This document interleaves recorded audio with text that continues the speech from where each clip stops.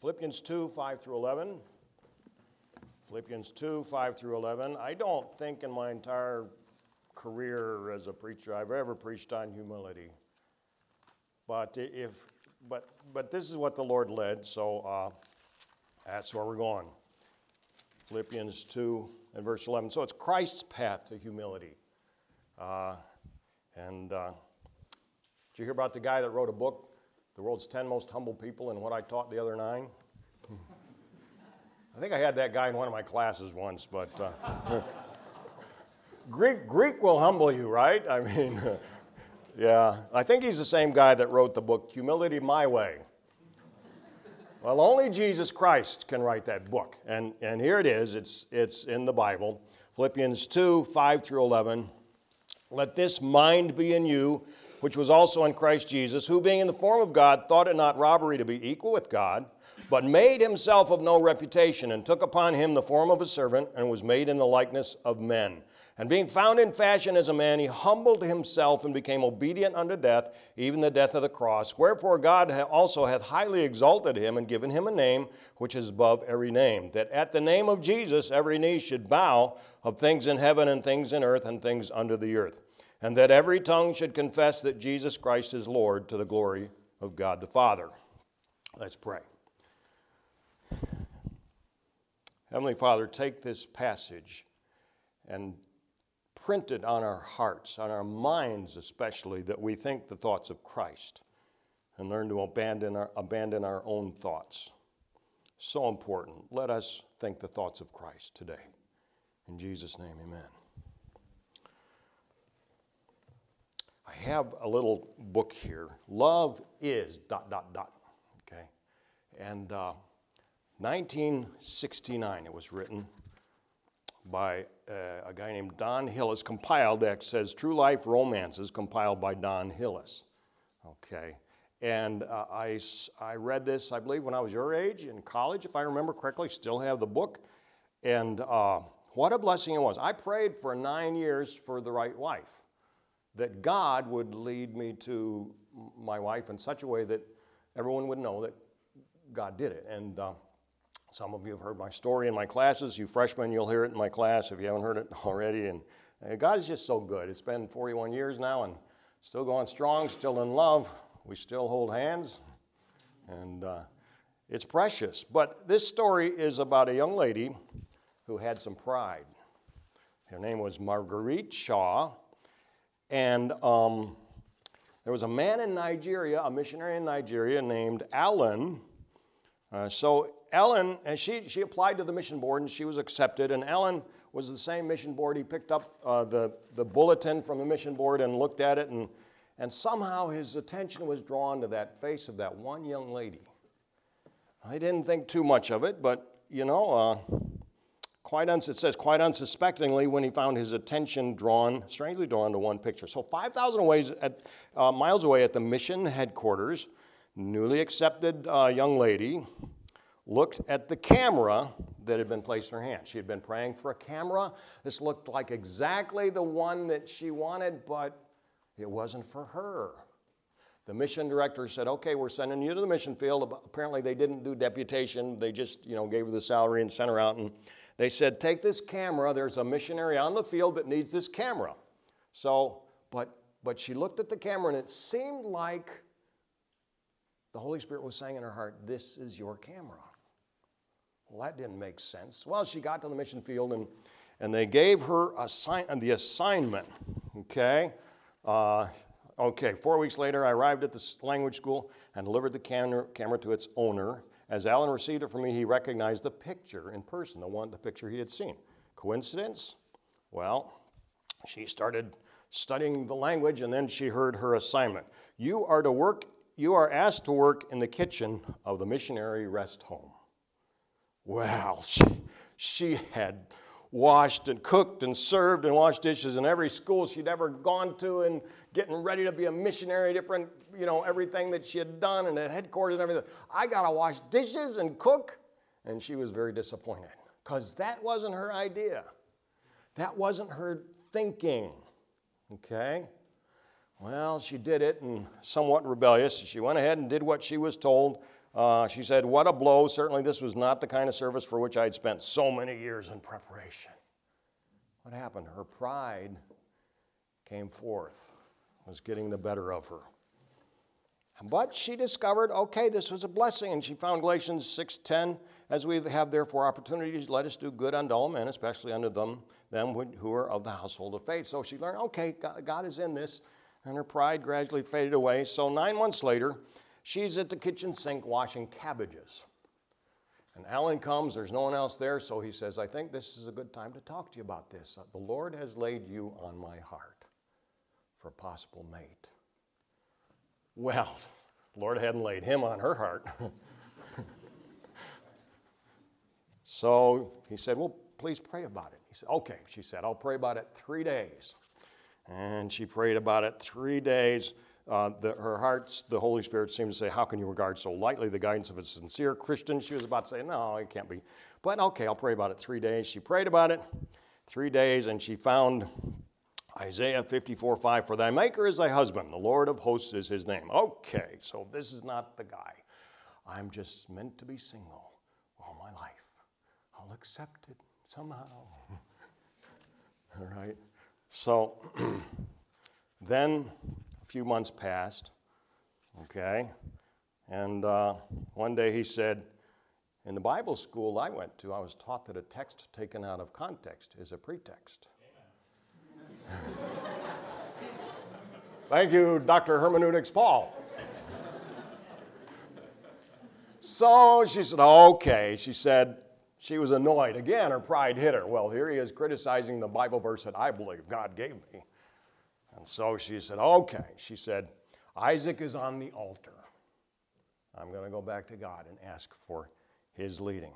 One day in her quiet time, now I've found in my life, and maybe in your life too, many times the major decisions I have made, God revealed to me when I was in the Word of God in prayer in my quiet time. Okay? And that's how it happened with her. In her quiet time, she read Isaiah 62, verses 4 and 5, "Thou shalt no more be termed forsaken, neither shall thy land any more be termed desolate. But thou shalt be called Hephzibah," which means my delight is in her, "and thy land Beulah," which means married. "For the Lord delighteth in thee, and thy land shall be married. And as the bridegroom rejoiceth over the bride, so shall thy God rejoice over thee." So some months later, they were married on the mission field. Now, the point here is the problem with us is in our thinking. Okay, the Greek word in Philippians 2 and verse 5, "Let this mind be in you." It's actually a verb. Mind in the English is a noun, but it's actually a verb, phronete, which is the imperative of phroneo, "I think." And it's interesting, "and among you." Okay, let this mind, let this thinking, or start thinking this way among you, among the church at Philippi. You guys in the church at Philippi, think this way. What way? Like Christ. Think like Christ. So the path to victory in the area of pride and humility is not, my first, when I think of pride, I'm going to preach on pride or I'm going to preach on humility. My first instinct is to look up all the verses on pride and look up all the verses on humility. But no, this is where you go. You look at how Jesus thought. And you don't start thinking, can I become proud? Or am I proud? Or can I be humble? No, you simply follow Jesus and think the way he thought. Now we have in the passage here very clearly how Jesus thought. What was the mind of Christ that humbled him so that he could die for us on the cross? And we've all had experiences of humility, right? I was extremely shocked when I went to Wheaton College. My son and I went to Wheaton College. I was doing some research for the book I've just finished, and a couple of years ago, I guess I did this. Got to be friends with the archivist. They're wonderful man, loves the Lord, and he actually went the extra mile, and he found my mother and father's academic record. still in the files there at Wheaton College, where they went to prepare to be missionaries to Tibet. God didn't let them go, but that's what they were preparing for. Dad got great, he got A's. Anything that had to do with missions, he got A's in. Other than that, he was pretty much a B student. Mom was also pretty much a B student, but I found something just extremely surprising to me. I love my parents. I want to say they're awesome. I honor my parents. Dad and Mom. Dad preached the gospel for 60 years. They wanted to be missionaries to Tibet. God didn't let them go. Dad was a humble, good, quiet man. Sometimes a little too quiet. You wondered what he was thinking, you know. And I just remember some wonderful times with my parents. But this goes to back when they were you guys' age. They were in college. Okay. They had a course. They called it a Bible course. It was personal evangelism. Bible, ... personal evangelism. And I looked at this on my mother's record, and it says F. My mother failed personal evangelism. I couldn't believe it. I told my siblings, I said, Mom, look at this. I sent this to my siblings. I said, Mom failed evangelism, personal evangelism. How could that possibly be? She turned out to be a wonderful soul winner. She took it later and got a B on it, to retook it, okay? How did that happen? Mom and Dad are, probably they met at college, and my siblings thought, well, probably that's right about when Mom met Dad.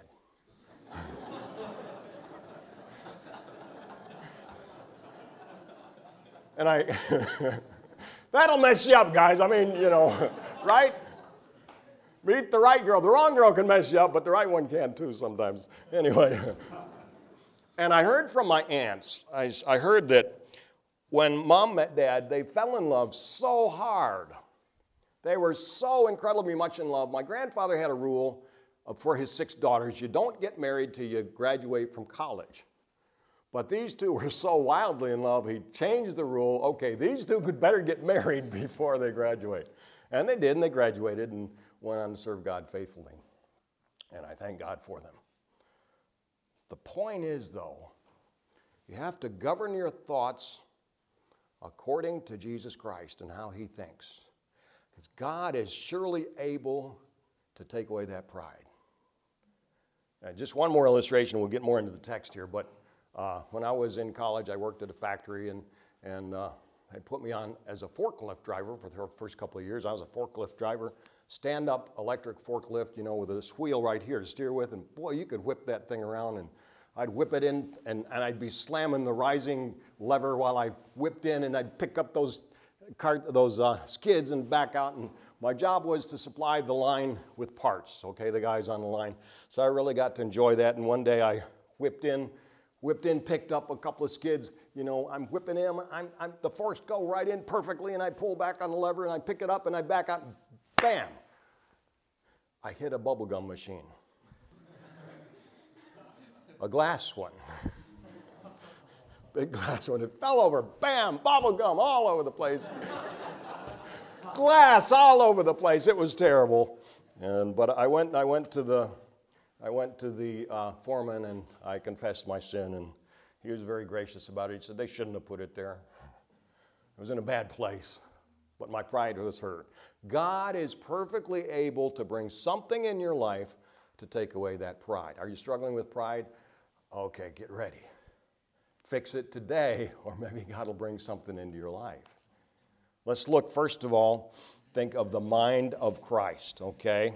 As I said, that means the thinking of Christ, the way Christ thought, okay, the way he thought. The path to victory is not meditating on humility, but having Christ's mind. So, first of all, the thinking of Christ, verses 5 and 6, let this mind be in you, which was also in Christ Jesus, who being in the form of God, thought it not robbery to be equal with God. Now, the young lady we just wrote about thought it was unfair that she had to wash dishes and cook on the mission field. But that was exactly the path God had for her to meet the man of her dreams.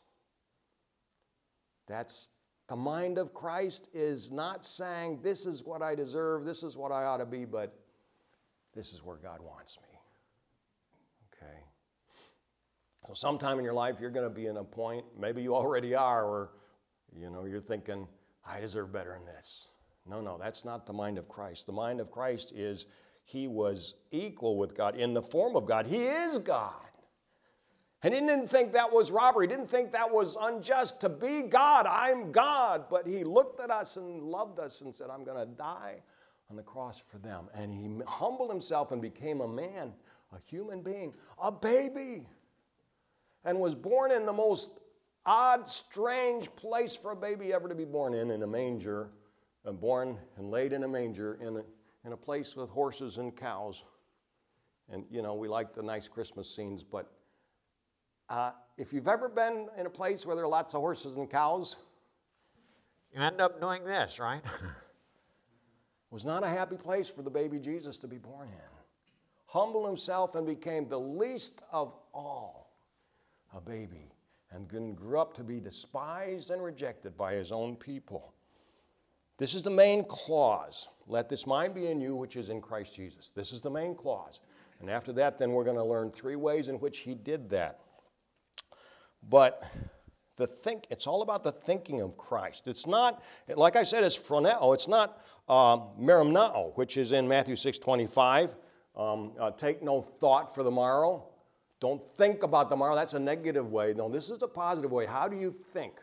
Okay, so let this thinking be in you, which was also in Christ Jesus. You become what you think. Proverbs 23:7, as a man thinketh in his heart, so is he. If your thoughts in your mind, the way you think, is proud, I deserve A, I deserve B, I'm better than he is, I'm better than she is, that's what you become, proud.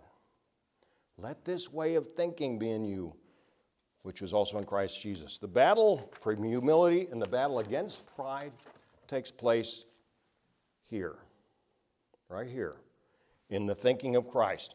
So, do you make your own decisions without prayer? Philippians 4:6. In everything, by prayer and supplication, let your requests be made known unto God. There is nothing, no decision you make that should not be prayed about. Let this mind be in you. He prayed about everything. Just look at Christ. He's praying all the time. Going up into the mountain all night. Going into the garden praying for hours before they arrested him. All the time Jesus was praying.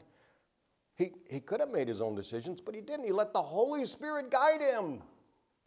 My grandfather had a wonderful sermon, how Jesus, our pattern, was filled with the Holy Spirit.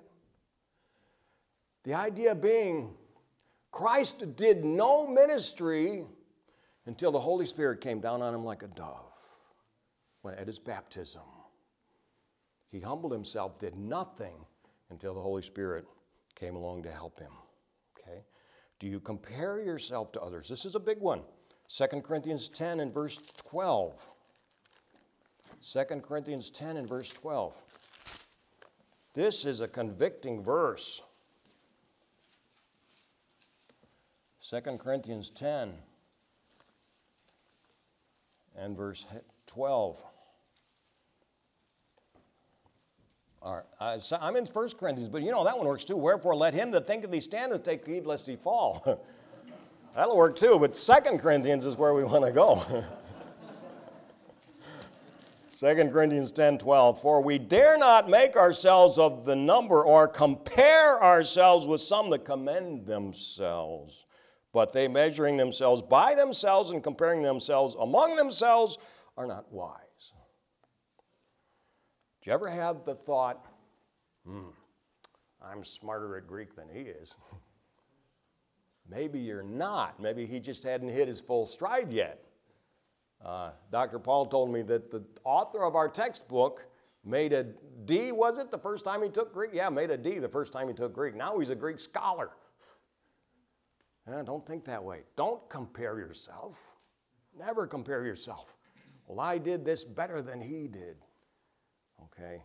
Oh, or the other way. Oh, she's got a prettier voice than I do. That's irrelevant. I took voice in college. Okay. I took one semester of voice in college. I quit when they said you got to sing before the student body, which was about 5,000 people. My father, I found out from this record, my father took voice. He never was a soloist, though. He took voice at Wheaton College. Never was a soloist.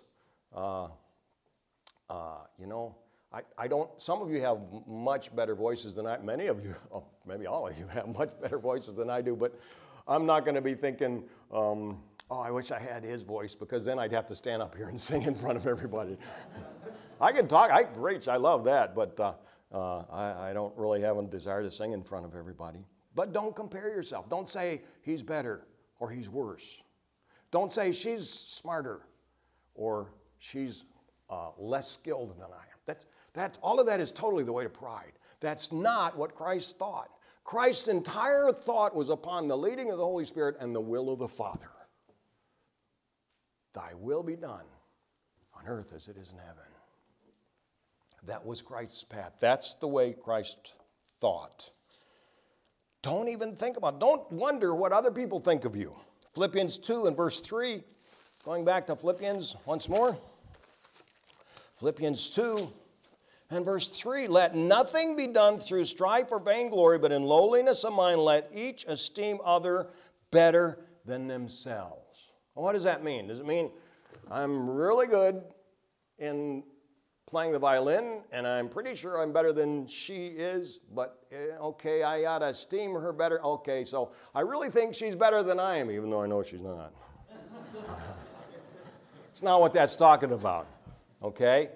Each esteem others more important, more vital to the cause of Christ. That's the path to take. Don't stop and say, okay, how do I esteem this person better? No, just don't stop and think about it. Just esteem them. Everyone you meet, you ought to esteem. That is a soul for whom Christ died. The first story in this little book that I showed you is about a guy that was a drug addict that got saved and just trying to feel his way through life. He was in the college group at church and just, you know, came from a totally bad lifestyle and didn't dress nicely and his hair was awful. But a young lady said hello to him, kindly and friendly. And that changed his life, just that little hello.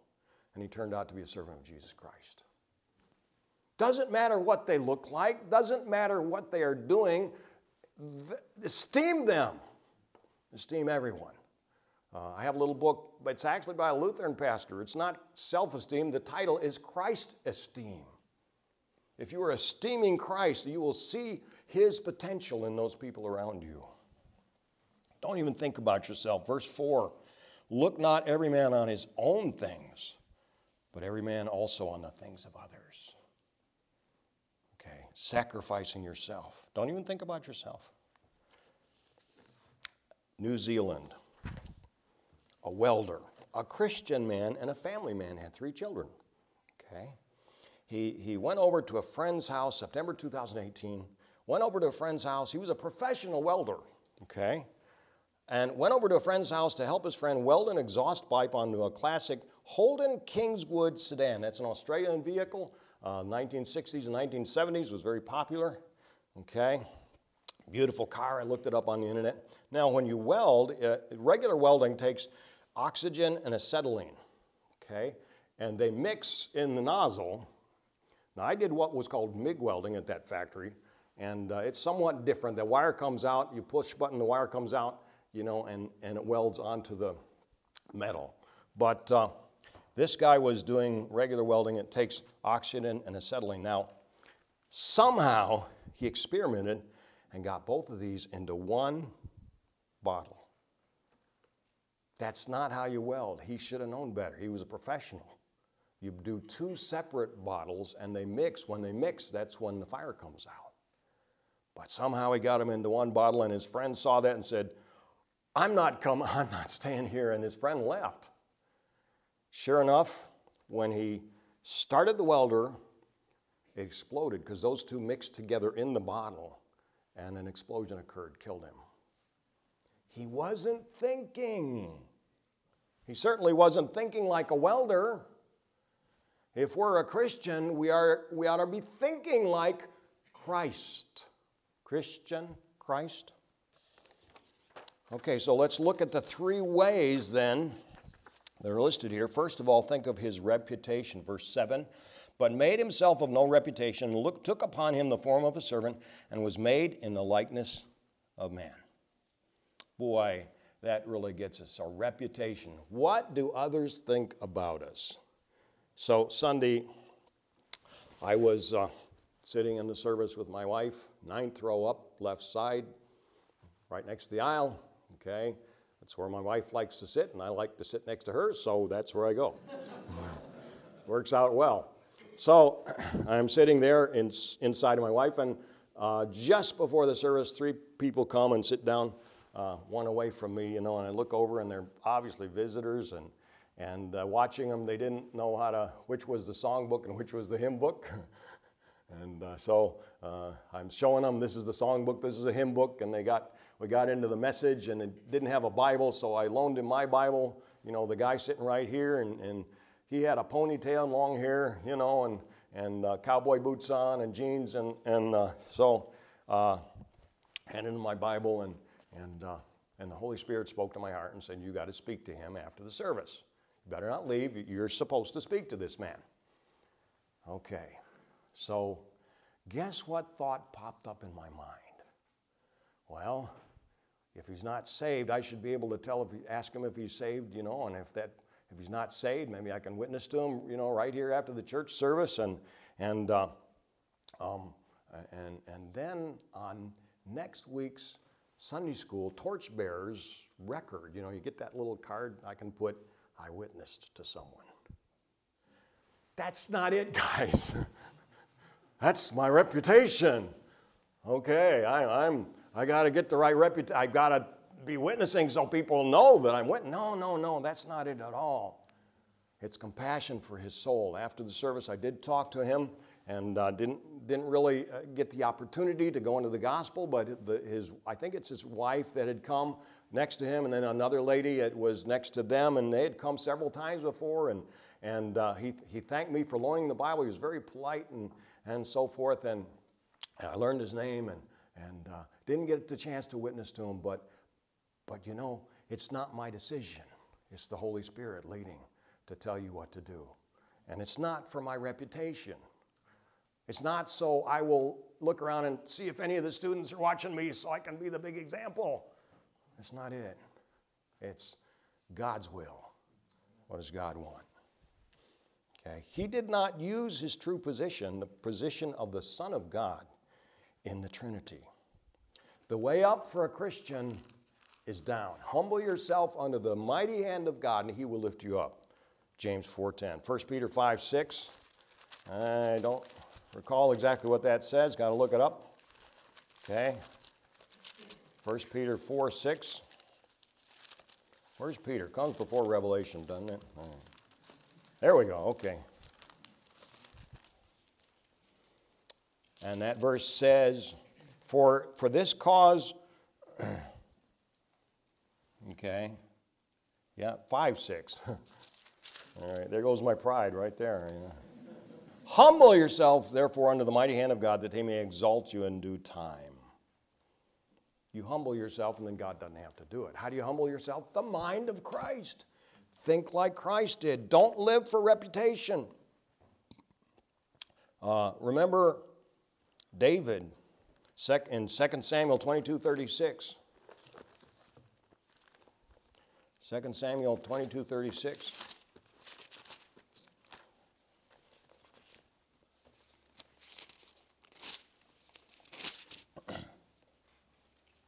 Thou hast also given me the shield of thy salvation, and thy gentleness hath made me great. Boy, we have, these desires. I want to be great. I want to be a great preacher. I want to build a great church. How does that happen? The gentleness of God does it, not your efforts. You simply obey God, follow and go where he wants you to, and obey the Holy Spirit, and do what God wants you to, even if it looks small to you. And the gentleness of God is what will do the trick. The mind of Christ, let this thinking be in Christ. Young Japanese man named Tetsu Shiohara got on a train, went from Tokyo probably in a car. I don't think a train goes up to Mount Fuji. He went up to Mount Fuji, and he was on the Nico Nico platform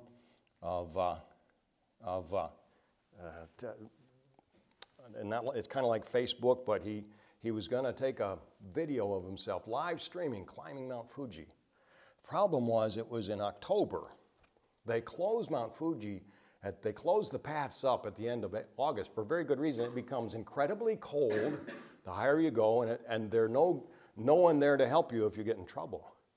Well, his title on Nico Nico platform was Tetsu. So that's the name he went by, Tetsu, on this Facebook type platform. And he live streamed himself climbing up it. And he'd get up a little higher and he'd say, man, I should have brought some hot packs with me, heat packs. This is really cold. But he kept climbing. He didn't have the right clothing on. He didn't have the right shoes on. My wife and I have climbed Mount Fuji. Let me tell you, it's a lot of people climb it every year during the summer, okay? It's not a hard climb as far as mountains go, but it is the highest mountain in Japan, 12,389 feet in October, and he's trying to climb it. He got close to the summit, still showing himself, oh, I'm almost there. Oh, man, it's cold here. And he slipped. And he dropped his phone, and he fell. And they found his body at 9,800 feet. He fell hundreds of feet to his death. What was he thinking? I want everyone to be impressed with me. I'm climbing Mount Fuji in October. It killed him. Let this mind be in you. Forget your reputation. Secondly, Christ obeyed.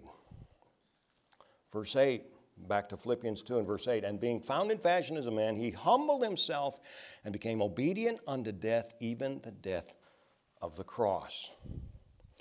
You will never succeed in the ministry until you let Christ run things, and you will never succeed in the ministry until you're willing to die. Okay? Rebellion, remember, 1 Samuel told Saul, rebellion is as the sin of witchcraft. Think about that. Next time the Lord tells you to do something and you want to go your own way, it's as bad as if you were casting spells on people. That's what witches do. They cast spells, they call up people from the dead in the Bible, they do all sorts of things that are wicked and evil. That's how bad it is to disobey. Next time God says, this is what I want you to do, and you don't do it, that's rebellion. And we as Christians, we got the big picture. I'm here at BCM. I'm going to be a missionary. I'm going to be a pastor. I'm going to be a teacher, whatever. I'm doing right, but sometimes it's the little things, right, where we rebel. The obedience of Christ. He obeyed, even unto death. What would you do if you were in a culture where they killed people for believing in Jesus? Would you still have a faithful witness for Christ? I could die doing this. This is dangerous. Are you still willing to do it? Okay. You know what? There are few things more glorious than dying for the cause of Christ. In the early church, that was their goal, to become a martyr. They thought that'd be the best thing possible for a Christian, to become a martyr, to be killed for the cause of Christ. And so you have Justin Martyr, who died for the cause of Christ. That he wasn't called martyr until after he died. You know that? You can't be a martyr until you die for it. And you may remember from your Greek class, martyria, testimony, okay? The word martyr comes from the word for testimony, okay? You give a testimony in the early Roman Empire until the 4th century, you're likely to die. That's true in many countries now. You give a testimony, they're likely to take you in and put you in prison and probably kill you. The cause of Christ, the obedience of Christ, even unto death. Well, then the glory of Christ. Look at verses 9 through 11. Wherefore God also hath highly exalted him and given him a name which is above every name, that at the name of Jesus every knee should bow, of things in heaven and things in earth and things under the earth, and that every tongue should confess that Jesus Christ is Lord, to the glory of God the Father. Want to glorify God the Father? Confess that Jesus Christ is Lord. Witness for Christ. Speak for Christ. Be a testimony for Christ. Possibly even be a martyr for Christ. That day may come. Growing up at your age, I never even one time thought, okay, we could be killed in America for witnessing for Christ. But it might be possible in America nowadays. As we continue our slide, okay, has anyone ever been to Stone Mountain, Georgia? Yeah, quite a few of you. Remember, there's a fence on top? Why'd they put that fence there? Because Stone Mountain, Georgia, absolutely gigantic mountain. It's got a big, huge carved out horse on it, and there's a rider on it. Anyone know who the rider of that horse is? General Lee or somebody? Yeah. There's actually 3 or 4. There's Jefferson Davis, Lee, and one other one. Okay. Yeah. All right, ask a Southerner, and there you go. Okay. Just an awesome, absolutely huge one stone. That's all it is. But you get close to the edge, and it's a slope, and you can't go back. And people actually died before they put that fence up there. Okay? Well, we're coming in America to where we're getting closer to the edge, where who knows what's going to happen. Are you committed in your heart to follow the path of Jesus Christ no matter what? Are you committed to follow the will of Jesus Christ no matter what, no matter where it takes you? I'm here to tell you there's absolutely nothing better than to follow the will of Christ. I rebelled when God called me to Japan. As a sophomore in college, I said, the Lord laid on my heart, and the Holy Spirit said to me, would you go to Tokyo, Japan if I wanted you to? And I said, no way. Because the preacher from Japan was saying it's one of the most crowded places on earth, and I didn't want crowded places. My dream at that point in my college career was just go pastor a little church somewhere out in the sticks, and I could study all day, and preach great sermons on Sunday, and maybe get someone saved once in a while. That was my dream. And God said, I want you to go to the second most crowded place on the planet, Tokyo. Hong Kong's the most crowded. Finally, by the end of the week of that missionary conference, I was able to say, okay, yes, Lord, I'll go. Then I started praying about Hong Kong, the most crowded place on earth. Missionaries couldn't get in any way, shape, or form at that point, but ABWE, I think it was, they had a seminary there in Hong Kong and a ministry in Hong Kong, and I thought, well, maybe I could go there, I love the Chinese people and everything, so I forgot about Japan. And then in my devotions, after I went to seminary, I'm having my devotions, Romans, and I read where, Romans 10, I guess. So if I strive to preach the gospel not where Christ was named, lest I should build upon another man's foundation. But as it is written, they that have not heard shall understand. And I always forget that second verse. I'm terrible at memorization. But there it is. And God spoke to my heart through that. Yes, I want you to go to Japan. So we went to Japan, the place I didn't want to go. Didn't you love Japan? Well, I loved the Japanese because I called me there, but I still didn't like crowded places. That's okay. It's for Jesus. Okay? If it's for Jesus, you can do it. And sometimes we get asked, do you want to go back to Japan? No, not really. I'm very happy here. This is where God had for me after Japan. I'm very happy here. Love talking to Brother Okado and his wife, though. They sit right in front of us every time, and we always have a little fellowship. We've had them over to our house, and boy, they brought us some senbei, Japanese rice crackers, awesome stuff. Oh, boy, and then we missed Japan for a little bit, but do you want to go back to Japan? No, I got a lot of friends there still, and I correspond all the time with people from Japan, but hey, we're happy here. The will of God is absolutely the best place you can possibly be. Well, what if the will of God leads me to a place where they might kill me? Hey, wonderful. Rejoice and be exceeding glad, Jesus said, if you're persecuted. Hallelujah, I get to be persecuted.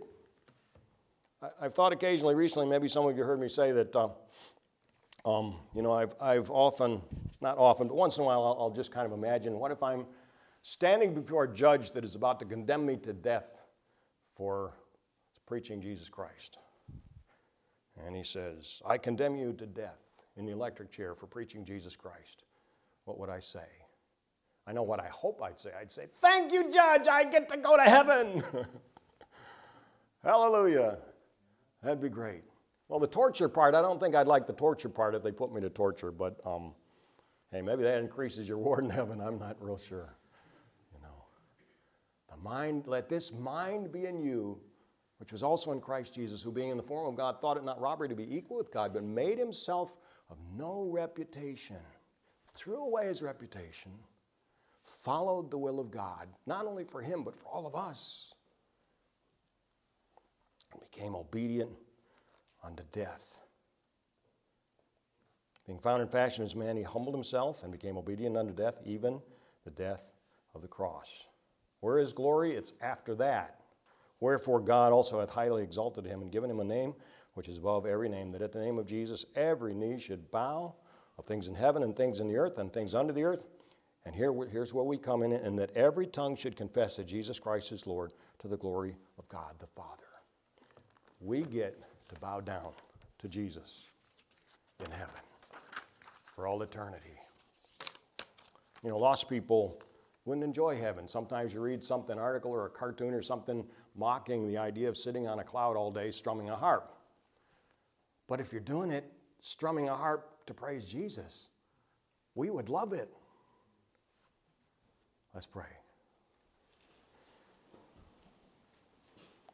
Heavenly Father, thank you for this marvelous passage on the humility of Christ. May we have that humility. May we follow Christ in such a way that we think like Christ.